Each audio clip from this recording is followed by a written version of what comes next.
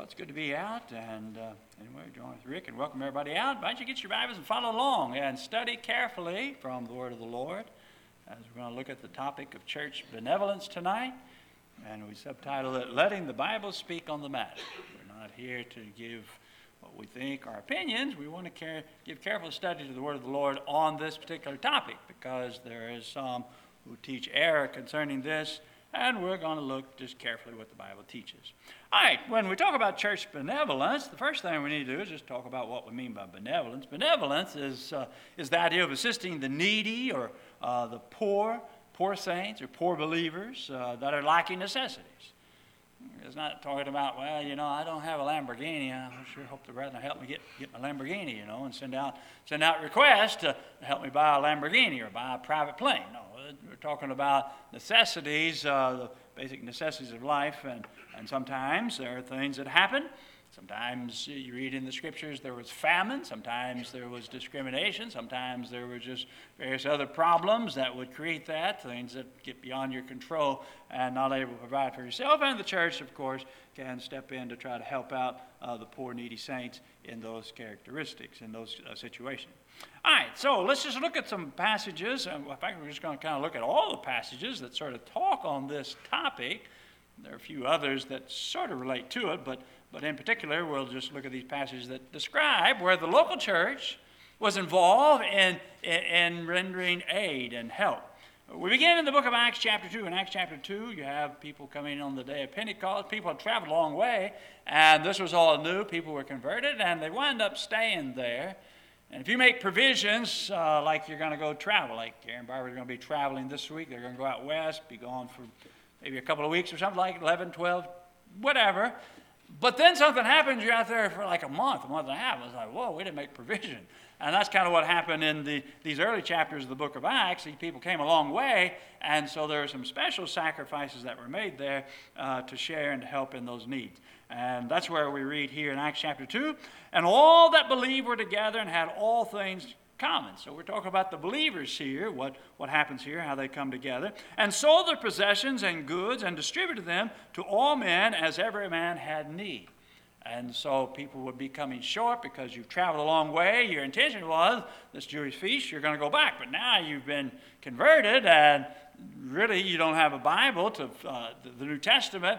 And so they were relying upon the apostles there at the beginning, upon inspiration. And so they stayed there for a period of time before they would go back. And the Christians were making special sacrifices. In Acts chapter 4, we read again this special sacrifice being made. Neither was there any among them that lacked, for as many as were possessors of lands or houses sold them and brought the prices of the things that were sold and laid them down at the apostles' feet. Now, laying the money at the apostles' feet then would constitute a treasury. A treasury is just a place where valuables are deposited. They laid them at the apostles' feet, and distribution was made unto every man according as he has need. Well, who was it distributed among? Well, among the saints. That's who's talked about. And then it talks about Barnabas making that special sacrifice. And then actually in chapter 5, it talks about Ananias and Sapphira, and there's some key elements there that was, when they made these sacrifices of selling, when they had the possession, it was theirs. When they sold it and had the money, it was theirs. And so it was a strictly voluntary thing, these special sacrifices that were being made. So that's important to understand in these early chapters there. All right, then we come to Acts chapter 6, and we read, And in those days, when the number of the disciples were multiplied, there arose a murmuring of the Hellenistic against the Hebrews, because their widows were neglected in the daily distribution. Then the 12 called the multitude of the disciples unto them and said, It's not reasonable that we should leave the word of God and serve tables. Therefore, brethren, pick out among you 7 men of honest report, full of the Holy Spirit and wisdom, whom we may appoint over this business. And so here taking care of these widows, both of the Hellenistic Jews and then the Hebrew Jews. And there was some friction there, but they kind of get that problem settled, but taking care of those needy widows there. And then we come to Acts chapter 11, and there came up a problem. There was a famine. And famine can be caused by lack of rain. It can be caused by insects. It can be caused by plant disease. And there's a scarcity of food. And so things become pretty expensive when there's a scarcity. And so it says, In those days came the prophets from Jerusalem and Antioch. And there stood up one of them named Agabus, and signified by the Spirit that there should be a great famine throughout all the world, which came to pass in the days of Claudius Caesar. Then the disciples, every man according to his ability, determined to send relief unto the brethren who dwelt in Judea. So the saints, they gathered up some funds, and they sent it to who? They sent it to the brethren, which also they did, and sent it unto the elders by the hands of Barnabas and Saul. And so they sent this benevolent help for the needy saints. That was here in reference to this famine that came. And then we read in the book of 1 Corinthians chapter 16, which would have been later in time. And, I'm behind on my slides over here. Then we come into 1 Corinthians chapter 16, and Paul talks about this special collection for the poor saints in Jerusalem. Now, concerning the collection for the saints, as I have given order to the churches of Galatia, even so to you, upon the first day of the week, let every one of you lay by in store as God has prospered him, that there be no gatherings when I come. And there we read also in the book of Romans chapter 15, which also deals with what Paul spoke of, making this collection for the saints. It wasn't just every saint. It wasn't for the well-to-do saints. It was for poor saints. And that's important to understand because we read that in Romans chapter 15. But now going to Jerusalem to minister unto the saints.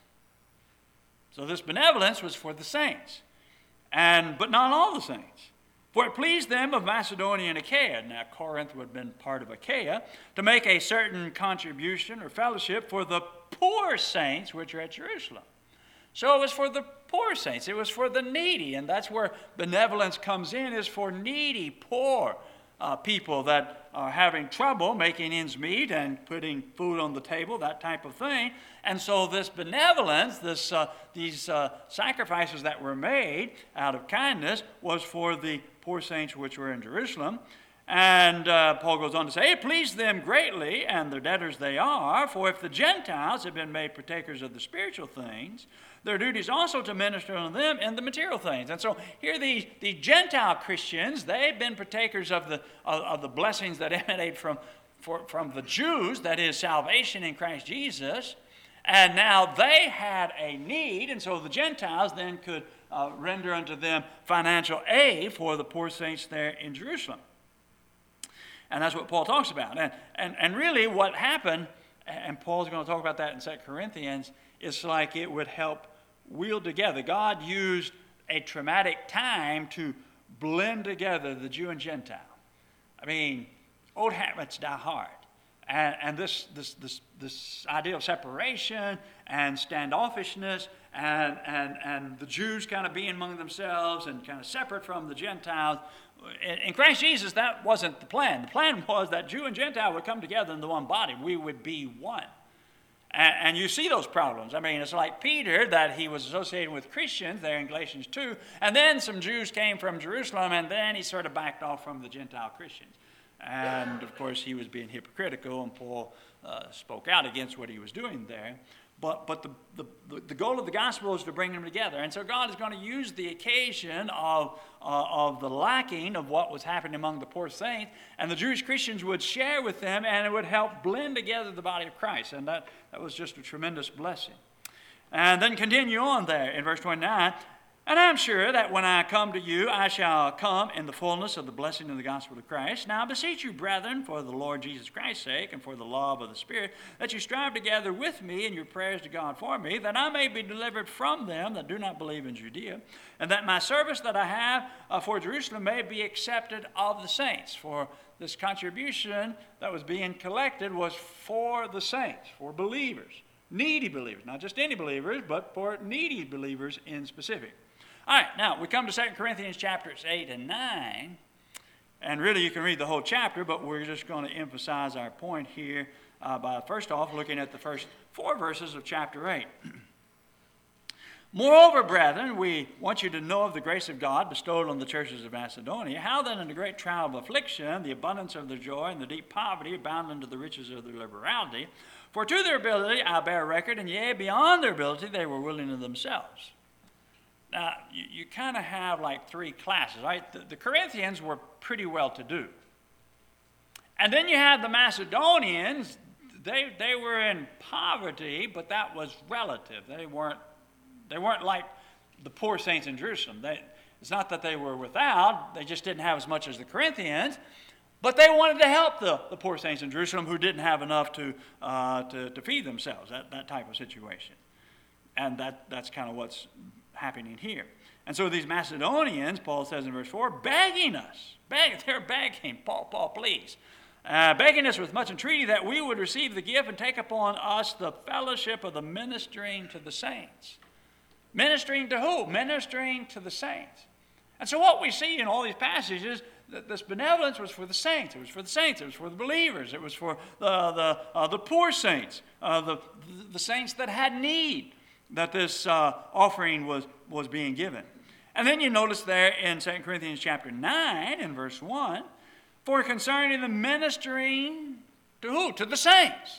Well, we're the saints. Well, they're members of the church. They're not people on the outside, not unbelievers, not talking about people that are non-converts. What this benevolence was for the saints. That is, poor saints, saints that were in need, saints that had necessities.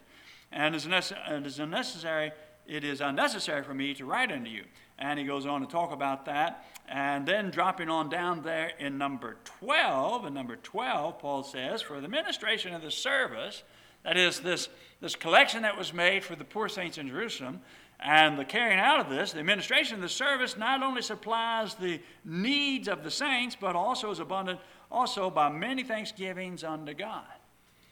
And so it was for the saints. This benevolence was for the saints. This special assistance was given to saints, poor saints. And then one more passage talks about sometimes the local church can be involved. And this was a particular situation here in 1 Timothy chapter 5, because these were widows indeed. Not just any widows, but widows indeed. That is, widows who come short and their spouse is dead, and I don't know, maybe the kids have forsaken them, the kids have left them, whatever. They had to be a certain age. But this wasn't just a temporary. These widows, the situation wasn't going to change. And so Paul used the language of being enrolled. And that is, they would be more of a permanent care. And there were certain restrictions about that. And we read that there in 1 Timothy chapter 5, now beginning in verse 9. Let not a widow be put on the list. That is, to be put on the list, be enrolled, because it's not going to change for this woman, this widow lady. And she's not to be put on the list under 60, that is under 60 years old, having been the wife of one man, well reported of her good works. So this widow, the widows that are talked about here, they would be Christians. They wouldn't be unbelievers. They would be saints. Well reported of for good works, if she hath brought up children, if she hath lodged strangers, if she hath washed the saints' feet, if she hath relieved the afflicted, if she hath diligently followed every good work, been a faithful sister. She could be enlisted to be taken care of. But the younger widows, now, in contrast, the younger widows, no, don't enlist them. Because Paul says, for when they begun to grow, for the younger widows refuse, for when they begun to grow wanton against Christ, they will marry. And so anyway, his advice for them is that they ought to get married. Verse 14, now therefore that the younger women bear children, rule the house, give no occasion to the adversary to speak reproachfully. And then in verse 16, the ultimate verse, the last verse, it says, and if any man or woman believes has widows, well, responsibility for aged parents falls upon children. It's children's responsibility to take care of aged parents. And that's what the passage begins there and talks about that. That's a basic fundamental foundation. That goes back to honor your father and mother. Honor your father and mother means to respect them when you're young, but it also means to reverence them and take care of them in their old age, and Jesus talks about that. And so if any man or woman believes has widows, let them relieve them, and let not the church be charged, that it may relieve them that are widows indeed. That is, that don't have somebody take care of them that meet these qualifications, then the church could then step up and take care of them. So what do we read? And when we look at all these verses, it talks about believers, it talks about saints, it talks about those that are in Christ, that are in the body, that the church is rendering benevolence to. That's what we read. And that's all we read in the area of benevolence for the church to be involved in helping. I read all the verses, and that's what the verses say. I didn't make it up. I didn't put the limitations on there. I just read what the verse said. And so we know that the church has authority to help those that are needy, that are saints. Now, let's continue on. Because some will ask the question, can the local church give benevolence to needy unbelievers? Those that are not saints, those that are outside the body of Christ, those that are not Christians. And the argument is made, well, where does the Bible say to poor saints only? It doesn't say that. It just says for the local church to be involved in helping poor saints. What we need to find is a verse that talks about for the church and in the area of benevolence helping unbelievers, which we don't have. It would be like asking the question, where does the Bible say sing only? Well, the Bible don't say sing only. The Bible says to sing, and that's what we do, we sing. Now, if we're going to play, which is a different type of music, and there's only two, there's vocal music and instrumental music, we're told and commanded, like Colossians 3, Ephesians chapter 5, we are told and instructed to offer vocal music in our worship. So what we've got to find to have instrumental music, we've got to find a book, chapter, and verse that authorizes instrumental music. We don't have to have a verse that says, sing only. What we have is God tells us to sing.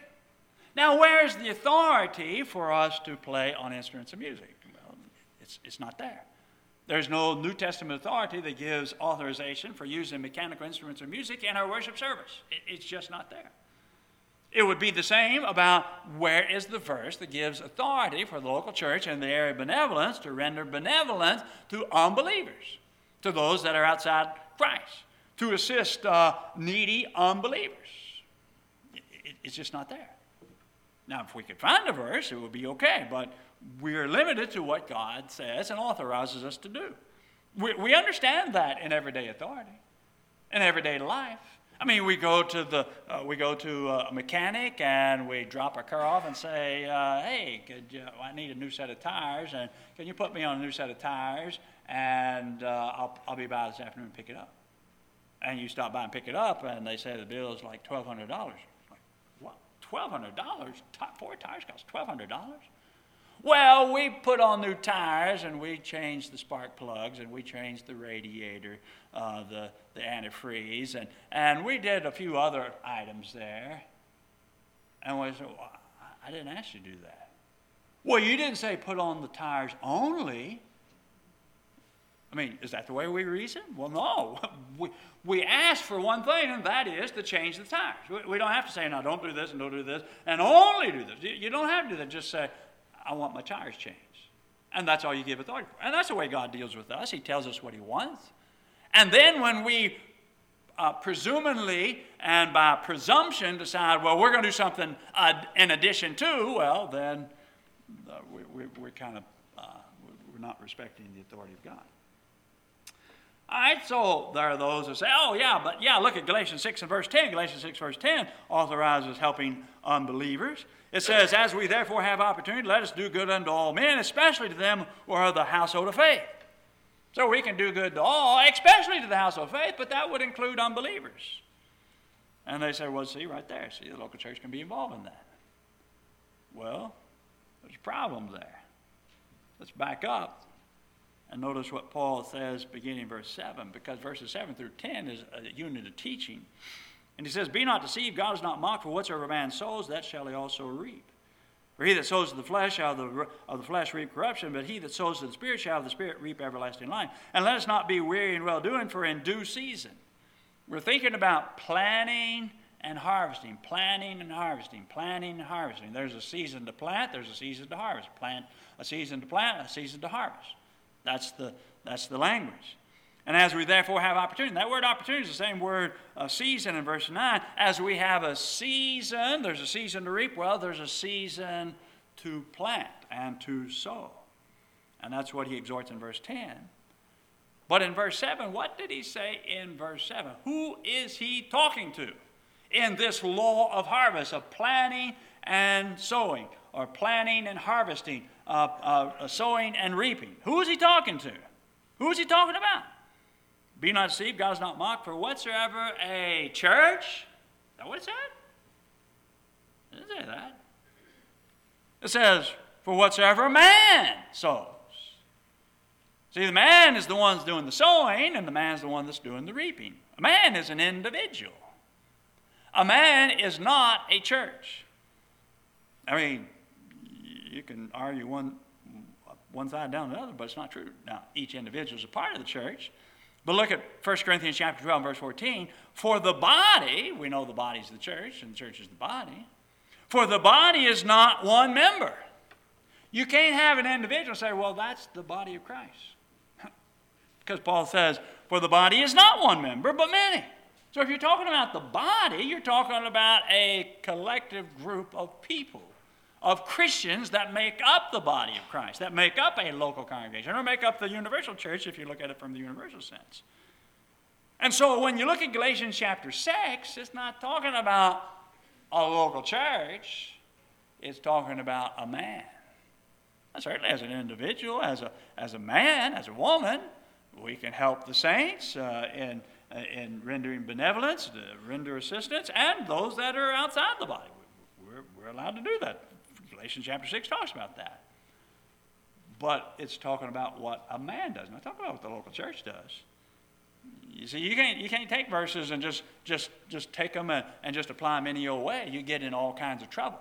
You get in all kinds of trouble with that kind of exegesis and that kind of study and teaching. Here's another verse that's sometimes used. James chapter 1, verse 27.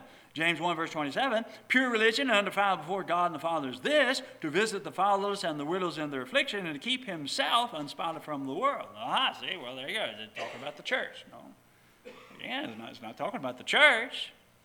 Well, how do we know that? Well, first off, it used the word himself, to keep himself. If you were referring to the church, it would be in the feminine gender. And so it says keep himself. But also look at verse 26, because verse 27 talks about pure religion. Verse 26 talks about vain religion.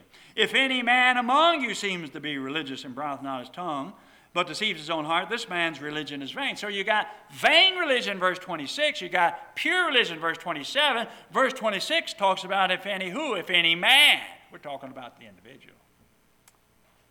Again, the answer to that is verse 26 and 27 together, is talking about our individual responsibility. We have the responsibility to visit the fatherless and the widows in their affliction. Each individual has that responsibility.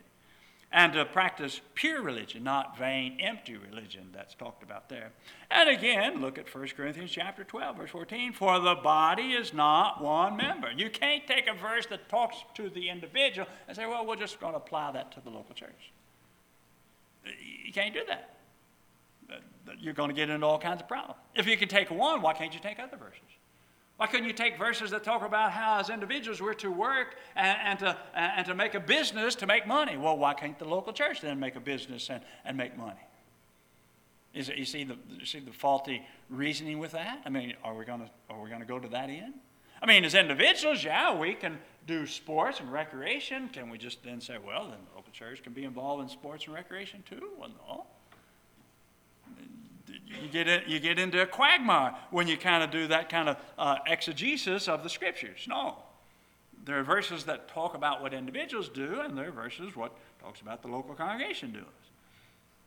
And then somebody says, and this studied with a fellow here recently, and he says, well, why can't the body do what Jesus did, helping unbelievers at times? Well, we'll grant that Jesus helped unbelievers from time to time.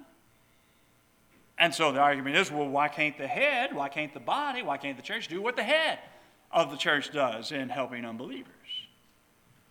Well, my answer to that would be, in Mark chapter 6 and verse 3, is not this the carpenter, the son of Mary? Talking about Jesus. Jesus was a carpenter. Before he went into preaching all the time after his baptism, he was a carpenter. That's a business. That's an occupation. He made money being a carpenter. And we could use that reasoning, well, why can't the body do what the head did? He worked a business and run an occupation, why can't the church have a carpentry shop? Why can't the church run then an infirmary or a hospital? Why can't the church then have a business to sell whatever, to make a supermarket? I mean, the building just sits empty all the time. Why can't we just open a daycare center here and make money? I mean, why can't the church do what the head did, and that is to work making a living in carpentry? You see the fallacy of that kind of reasoning? You can't take some ideal and then, we're just going to limit it to helping unbelievers in benevolence and make an argument. Well, we're going to have to be consistent in our study of the Scriptures, application of the Scriptures. And that creates a problem. And then the verse that the folks take in this position, that the church can help in benevolence needy unbelievers. The passage they think is clear-cut of 2 Corinthians 9:13. And let's go to that passage and look at it once again. While the proof of this ministry, they glorify God for your professed objection to the gospel of Christ and for your liberal distribution or your generous distribution or your generous fellowship unto them and unto all men. The word men is italicized, and so others versions just use the word unto all. Unto them and to all. And so the reasoning is, them refers to saints, that is, saints in general. And since them and all is used in the same verse, they must be different groups. If the them refers to the saints, then all has to be a different group other than saints. It can't be them, saints, and then all saints. It can't be saints and saints. That wouldn't make sense. Well, that would be correct reasoning. It'd be like reading the Bible when we read about soul and spirit. Many times they're used interchangeably. But if you use the two words together in the same verse, soul and spirit, there has to be a difference. I mean, when Paul says in 1 Thessalonians chapter 5, preserve your whole body, soul, and spirit, he didn't say your body, soul, or your body and spirit. So soul and spirit didn't have a difference of meaning because they're used together in the same verse. And so that would be true when it says, for your liberal fellowship unto them and unto all. Them would be one group, all would be a different group. That would be true. But here's the assumption. Here's the assumption that is made, is that them just refers to saints in general. And that's not so. You see, you start out with an assumption to say them, that's just saints. And so all has to be something other than saints, because all and them are used in the same verse, so contextually it has to be different things. Well, it's true they have to be different things, but the assumption begins with them refers to saints. That is saints in general.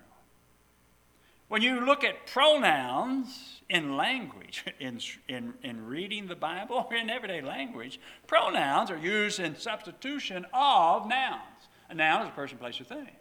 And so when you're talking about them, who would be the them that is described contextually? Who would be the them that is described in the context when we talk about them and all? And we'd have to find who all is somewhere in the context also. Well, the them, just back up to verse 12, for the administration of the service not only supplies the need of the saints. The them is the needy saints, the saints that are in want, the poor saints at Jerusalem. That's the them that is described there in verse 13, the needy saints. That's a limited group. That doesn't talk about all the saints in general. It's talking about them, the needy saints, the saints in want, the poor saints. The phrase Paul used in Romans chapter 15, talking about the same topic, the poor saints. Not all the saints in Jerusalem, but the poor saints, And so that's the them. And so the all then can refer to something different other than the poor, needy saints of the them. And let me talk about why it cannot be unbelievers. That's the argument. Them would be the needy saints. The argument is, that's just saints, and therefore all must be non-saints or unbelievers. That's not true. The all doesn't, because there are different things that are stated in the context that will not allow that interpretation. Let me just look at a few of them. First off, who did Paul raise the money for? What was the money raised for? When we look at 1 Corinthians chapter 16, now concerning the collection for the saints and the unbelievers. That's not what the text said. The collection was for the saints. Not just all the saints, but for poor saints, because that's what Romans chapter 15. So we're talking about a collection for poor, needy saints. All right, so the collection was for the saints. Look at 2 Corinthians chapter 8, verse 4. The Macedonians were begging to receive the gift and take upon us the fellowship of the ministering to the saints, not to the ministering to the saints and unbelievers. That's not what the text says. They wanted to have a part in sharing in this help for the saints, poor saints, not just all the saints, but the poor saints at Jerusalem. And the Gentile and the Macedonian churches wanted to take a part in helping the poor saints in Jerusalem. That's what the money was raised for, the poor saints in Jerusalem. In chapter 9, verse 1, for concerning the ministering to the saints. It didn't say for the ministering to the saints and the unbelievers. I mean, that's the argument that's made about them and all, them, saints, and all unbelievers. That don't fit. If you're going to raise money for one purpose and then spend it for something else, that's not copacetic. People get in trouble.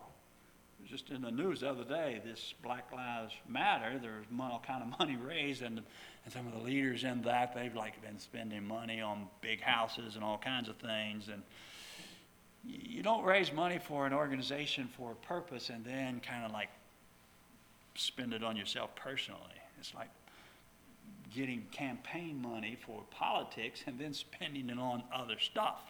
That's not copacetic. And so Paul's raising money for poor saints, and now you're going to spend it on unbelievers over here? There's a problem. There's a problem with that. That's why I reject the all would refer to unbelievers. That's one of the reasons. But we're going to look some more. If you notice there in 2 Corinthians chapter 8 and verse 4, in 2 Corinthians 8 and verse 4, he says there, that take upon us the fellowship of the ministry to the saints. The funds were described as a fellowship. The giving that the Christians were doing in these Gentile churches for the poor saints of Jerusalem is described as a fellowship. Chapter 9 and verse 13 also talks about that fact. It says, while the proof of this ministry, they glorify God for your professed subjection unto the gospel of Christ and for your liberal or your generous distribution. The word distribution is the same word fellowship. Now, the translation sometimes uses the word fellowship, but it's the same word, fellowship. And then there in Romans chapter 15 and verse 26, it says, for it pleased them of Macedonia and Achaia to make a certain contribution. And that word translated contribution, and again, same word, koinonia, that is fellowship. So Paul describes what's happening here of the Gentile churches collecting money for poor saints in Jerusalem. He describes it as a fellowship. Have you ever studied the word fellowship? The word fellowship, it talks about spiritual connections and joint participation in Christ, in spiritual things. There in Acts chapter 2, they were steadfast in breaking the bread and prayers and in fellowship, talking about the giving. There in these passages here, use fellowship. Paul used the word fellowship, talking about how they were supporting him in the preaching of the gospel. That is, collections was made, and they were sending support to Paul, and it was described as a fellowship.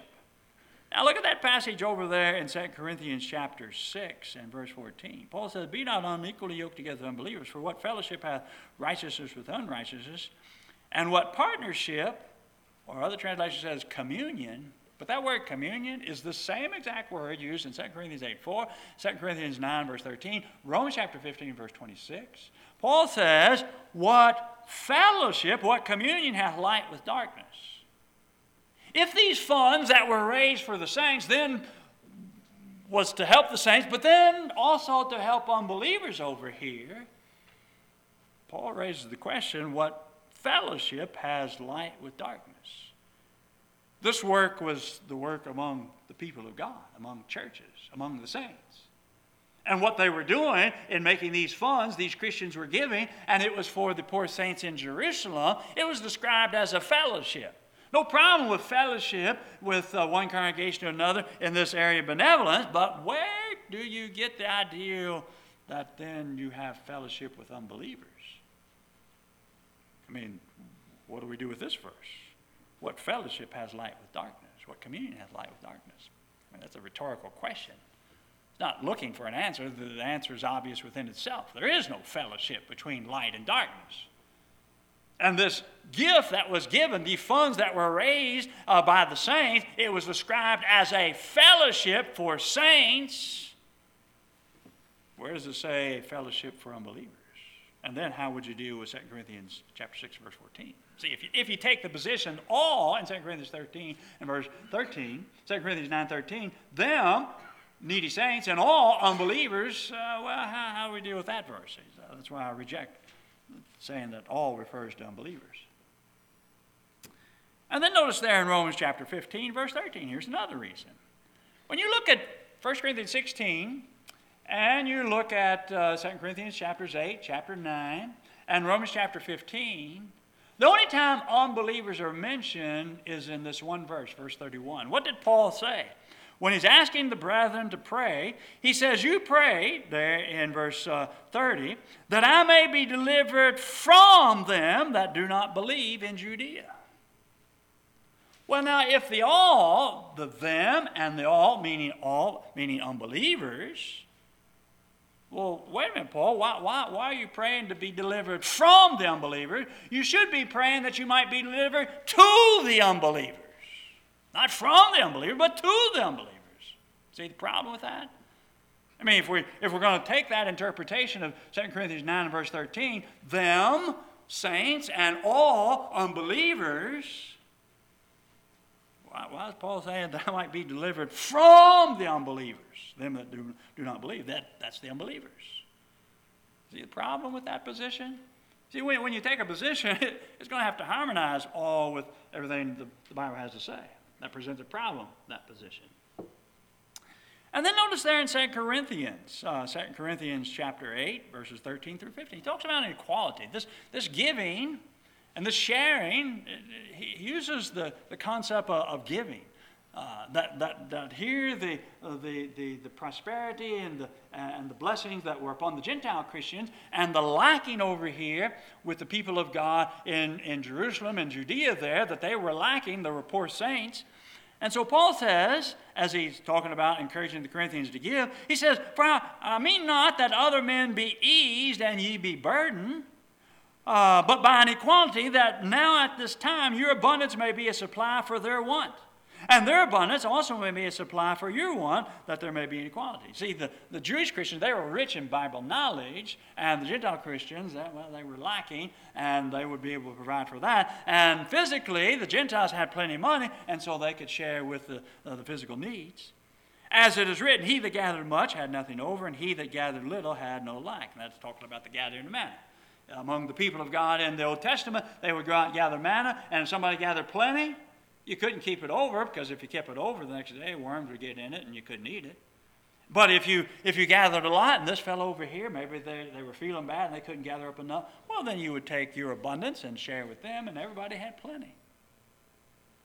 Is Paul talking about an equality among believers and unbelievers? Is that what he's talking about? Is that the language that he's using here?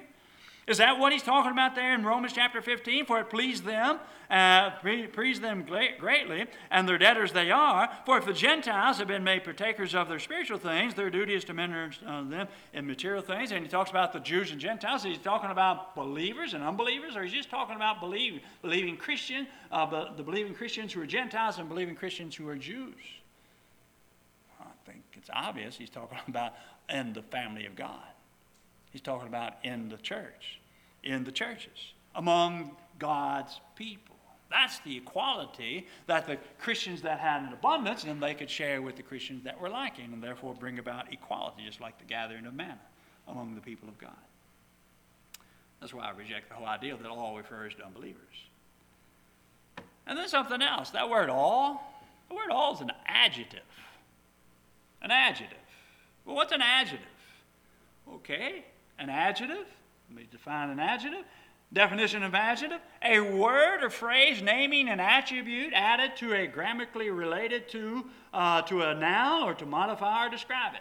Adjective describes nouns.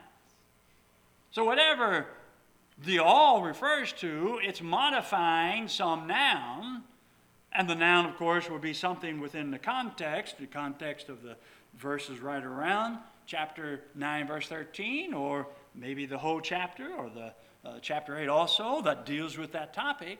But the noun would be found within the context. Adjectives are words that describe or modify another person or thing in the sentence. So what noun or noun phrase does it describe or modify in this sentence, verses 12 through 14? And let's look at that passage once again, 12 through 14. For the administration of the service not only supplies the needs of the saints, the needy saints, but is abundant also by many thanksgivings unto God. So now we got a many. We've got the saints, the needy saints being helped, but there are others going to be. There's going to be many. There are going to be other Christians that are going to be giving thanks.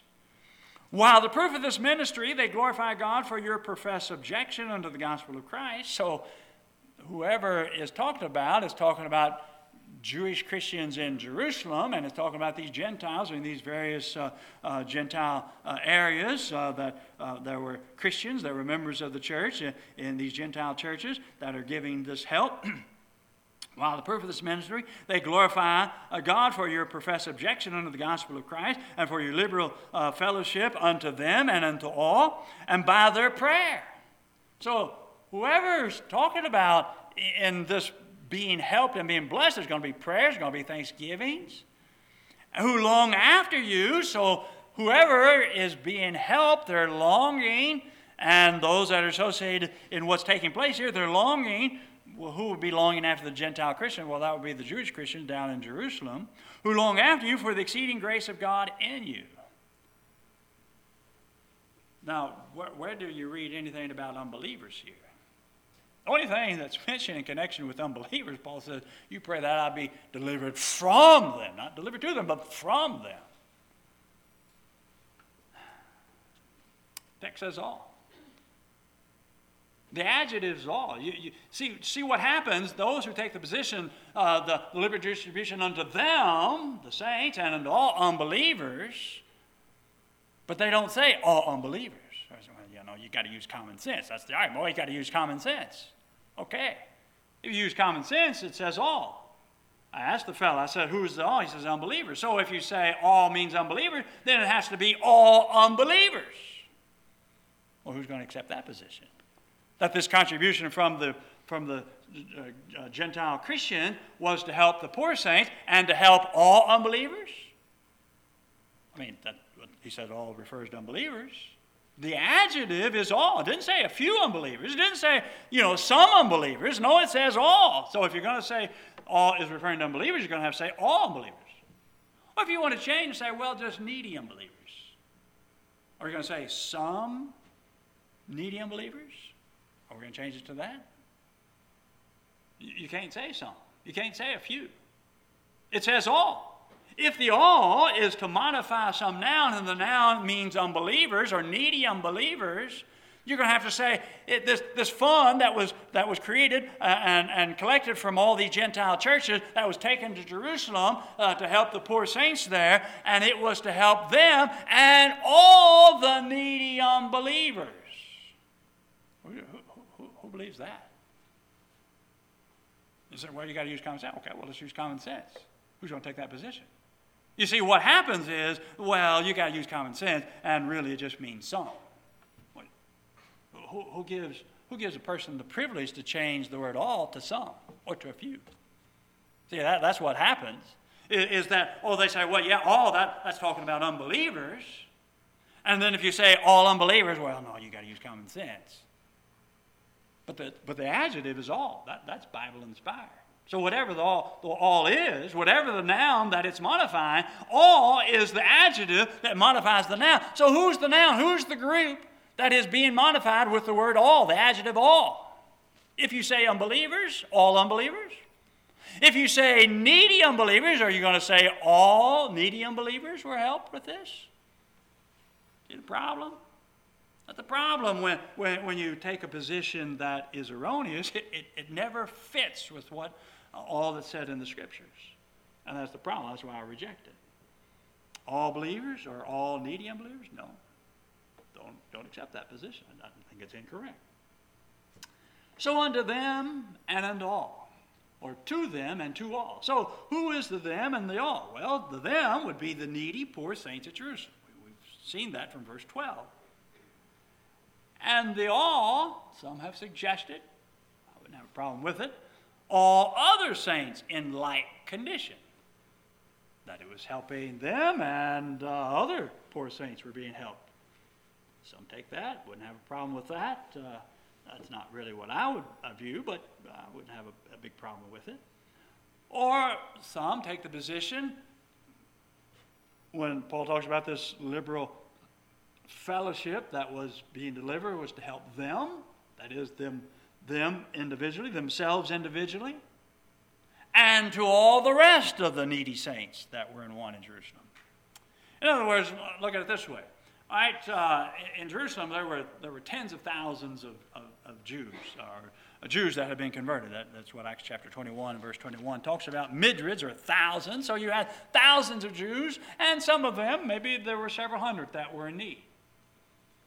And so money was sent, and if I was helped, and here I am in need, and there's 200 of us in this congregation of 10,000 people, and there are 200 people in need, and I get help, I'm going to be thankful.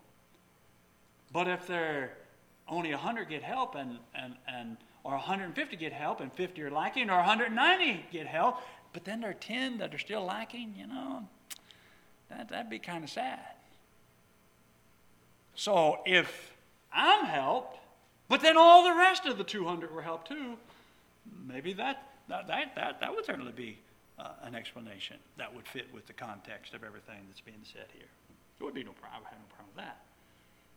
Or it could be the saints in want, the saints in want, the needy saints, and all the rest of the saints. And it comes from this concept revealed there in Philippians chapter 2.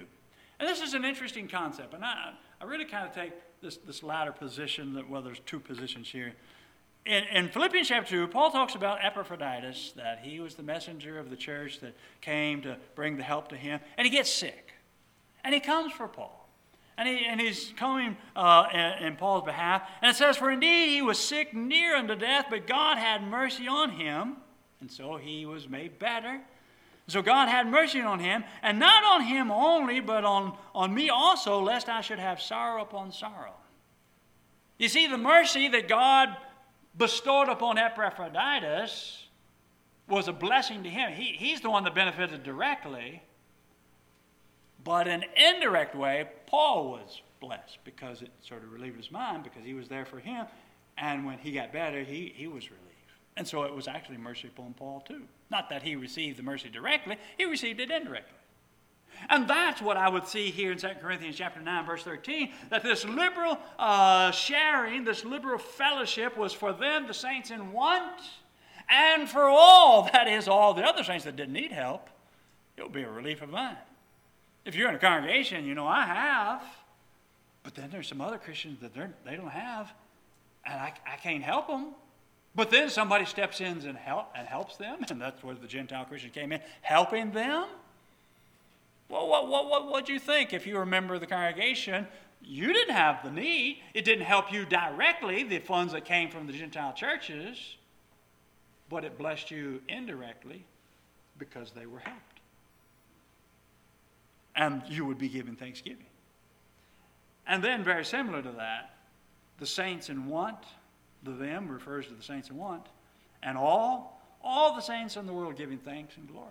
When people heard about this among the churches, of what was happening here, of how this was going to help blend together what was happening here by divine providence, of these Gentile churches helping the Jewish Christian, would help them blend together in the one body in Christ Jesus. Those that were being helped, that is, the people in need, and indirectly everybody else was blessed because, well, they would just be given thanksgivings, they would see the benefit, the blessing that came from it, etc. That is the concept that would fit with the whole context, and you don't have problems. All these other problems to try to say it all refers to unbelievers. It doesn't. And then let me read this quote from R.C.H. Lenski. And he lived from 1864 to 1936. And sometimes people try to say, and this fellow studying with trying to argue, well, this has sort of come up, a few decades ago, this whole controversy, and just created this saints-only doctrine, etc. Well, listen to this R.C.H. Lenski. He's a Lutheran. He was a scholar, a Greek scholar. But here's his comments about 2 Corinthians chapter 9:13. The saints are seen glorifying God also for the single-mindedness, that is, this generosity, the single-mindedness of your fellowship with them and with all. That is, your spiritual fellowship and communion. It is the fellowship of the Corinthians which extends not only to those saints who are being helped at the present, but all God's saints, whether they were helped or not. You see, the help directly helped the poor saints. It helped them buy food and get, have food on the table and take care of their necessities.